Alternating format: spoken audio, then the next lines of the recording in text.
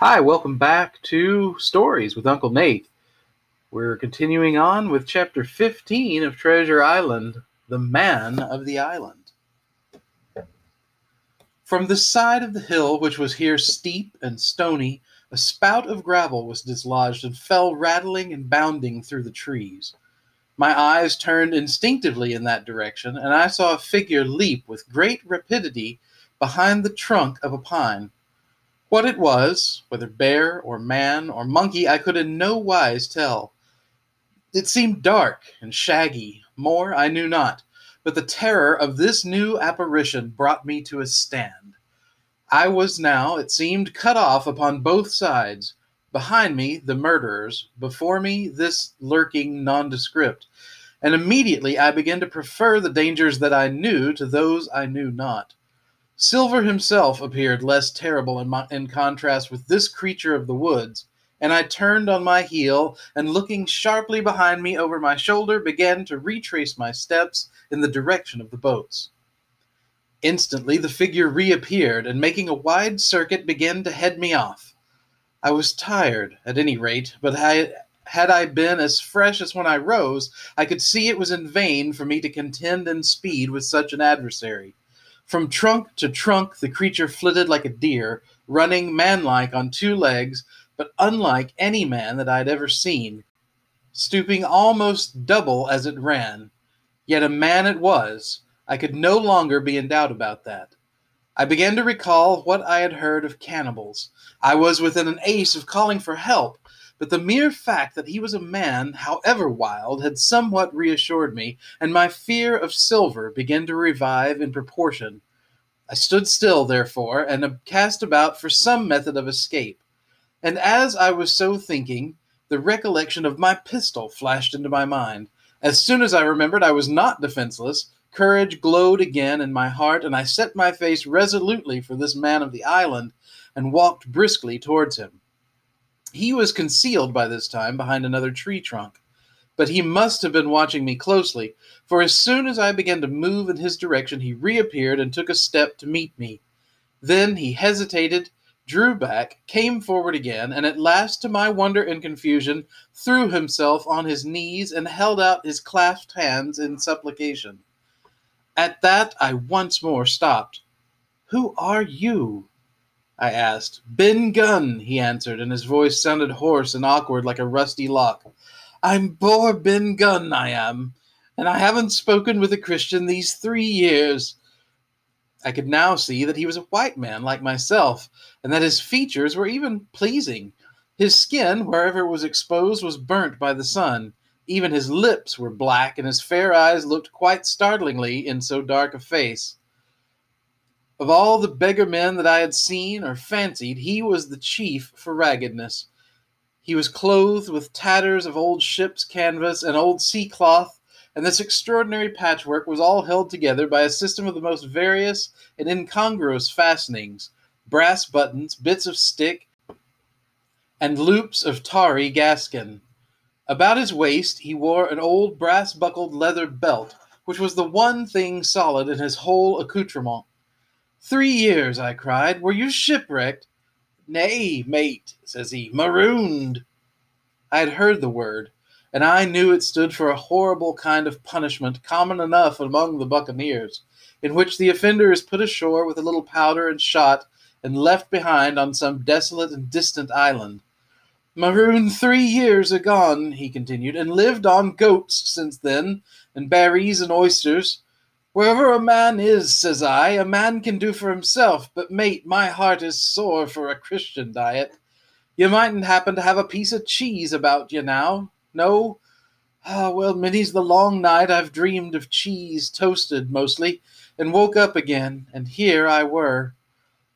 If ever I can get you aboard again, said I, you shall have cheese by the stone." All this time he had been feeling the stuff of my jacket, smoothing my hands, looking at my boots, and generally, in the intervals of his speech, showing a childish pleasure in the presence of a fellow creature. But at my last words he perked up into a kind of startled slyness. "If ever you can get aboard again, says you," he repeated. "Why, now, who's to hinder you? Not you, I know, was my reply. And right you was, he cried. Now you, what do you call yourself, mate? Jim, I told him. Jim, Jim, says he, quite pleased, apparently. Well, now, Jim, I've lived that rough as you'd be ashamed to hear of. Now, for instance, you wouldn't think I had a pious mother to look at me, he asked.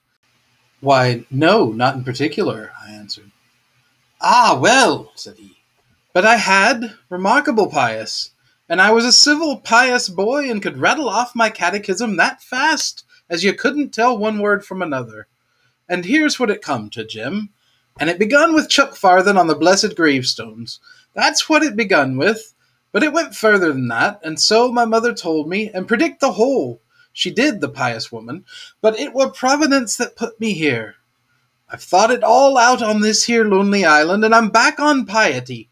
You don't catch me tasting rum so much, but just a thimbleful for luck, of course, the first chance I have. I'm bound I'll be good, and I see the way, too. And Jim, looking all round him and lowering his voice to a whisper, I'm rich. I now felt sure that the poor fellow had gone crazy in his solitude, and I suppose I must have shown the feeling in my face, for he repeated the statement hotly. Rich, rich, I says, and I'll tell you what, I'll make a man of you, Jim. Ah, Jim, you'll bless your stars, you will. You was the first that found me. And at this there came suddenly a lowering shadow over his face, and he tightened his grasp upon my hand, and raised a forefinger threateningly before my eyes. Now, Jim, you tell me true. That ain't Flint's ship, he asked. At this I had a happy inspiration. I began to believe that I had found an ally, and I answered him at once. It's not Flint's ship, and Flint is dead, but I'll tell you true as you ask me. There are some of Flint's hands aboard. Worse luck for the rest of us. Not a man with one leg, he gasped. Silver? I asked. Ah, Silver, says he. That were his name. He's the cook and the ringleader, too. He was still holding me by the wrist, and at that he give it quite a ring. If you was sent by Long John, he said, I'm as good as pork, and I know it. But where was you, do you suppose? I had made up my mind up in a moment, and by way of answer I told him the whole story of our voyage and the predicament in which we found ourselves. He heard me with the keenest interest, and when I had done, he patted me on the head. You're a good lad, Jim, he said, and you're all in a clove hitch, ain't you? Well, you just put your trust in Ben Gunn. Ben Gunn's the man to do it. Would you think it likely, now, that your squire would prove a liberal-minded one in case of help, him being in a clove hitch, as you remark? I told him the squire was the most liberal of men. Aye, but you see, returned Ben Gunn, I didn't mean giving me a gate to keep. And a suit of livery clothes and such, that's not my mark, Jim. What I mean is, would he be likely to come down to the tune of, say, £1,000 out of money that's as good as a man's own already? I'm sure he would, said I. As it was, all hands were to share. And a passage home, he added with a look of great shrewdness. Why, I cried, the squire's a gentleman, and besides, if we got rid of the others, we should want you to help work the vessel home. Ah, said he, so you would, and he seemed very much relieved. Now I'll tell you what, he went on, so much I'll tell you, and no more. I were in Flint's ship when he buried the treasure, he and 6 along, 6 strong seamen. They was ashore nigh on a week, and us standing off and on in the old Walrus. One fine day, up went the signal, and here comes Flint by himself in a little boat, and his head done up in a blue scarf. The sun was getting up, and mortal white he looked about the cutwater. But there he was, you mind, and the 6 all dead, dead and buried. How he done it, not a man aboard us could make out. It was battle, murder, and sudden death leastways, him against 6. Billy Bones was the mate, Long John he was quartermaster, and they asked him where the treasure was. Ah, says he, you can go ashore if you like, and stay, he says, but as for the ship, she'll beat up for more, by thunder. That's what he said. Well, I was in another ship 3 years back, and we sighted this island. Boys, I said, here's Flint's treasure. Let's land and find it. The captain was displeased at that, but my messmates were all of a mind and landed. 12 days they looked for it, and every day they had the worst word from me until one fine morning all hands went aboard. As for you, Benjamin Gunn, they said, here's a musket, they says, and a spade and a pickaxe. You can stay here and find Flint's money for yourself, they says. Well, Jim, 3 years I've been here, and not a bite of Christian diet from that day to this. But now you look here, look at me. Do I look like a man before the mast? No, says you, nor I weren't, neither, I says. And with that he winked and pinched me hard. Just you mention them words to your squire, Jim, he went on. Nor he weren't, neither, that's the words. 3 years he were the man of this island, light and dark, fair and rain, and sometimes he would maybe think upon a prayer, says you, and sometimes he would maybe think of his old mother, so be as she alive, you'll say. But the most part of Gunn's time, this is what you'll say, the most part of his time was took up with another matter, and you'll give him a nip like I do. And he pinched me again in the most confidential manner. Then, he continued, you'll up, and you'll say this. Gunn is a good man, you'll say, and he'll puts a precious sight of more confidence, a precious sight, mind that, in a gentleman born than in these gentlemen of fortune, having been one hisself. Well, I said, I don't understand one word that you've been saying, but that's neither here nor there, for how am I to get on board? Ah, said he, that's the hitch for sure. Well, there's my boat that I made with my 2 hands. I keep her under the White Rock. If the worst come to the worst, we might try that after dark. Hi, he broke out, what's that? For just then, although the sun had still an hour or two to run, all the echoes of the island awoke and bellowed to the thunder of a cannon. They've begun to fight, I cried. Follow me! And I began to run toward the anchorage, my terrors all forgotten, while close at my side the maroon man, in his goat-skins, trotted along easily and lightly. Left, left, says he. Keep to your left hand, mate Jim. Under the trees with you. There's where I killed my first goat. They don't come down here no more.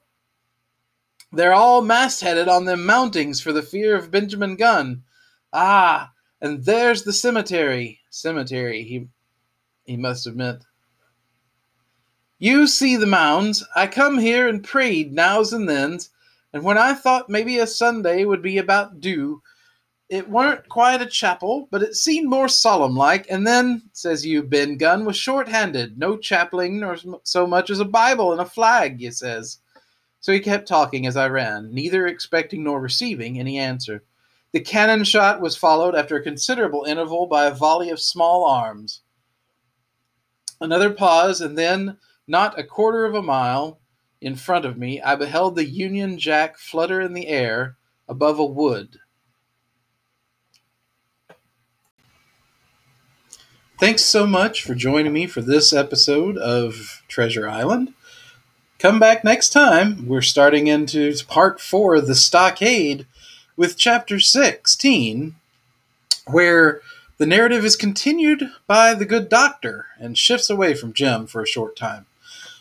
So thank you again for joining us. Continue to self-isolate, stay safe, wear your masks, wash your hands.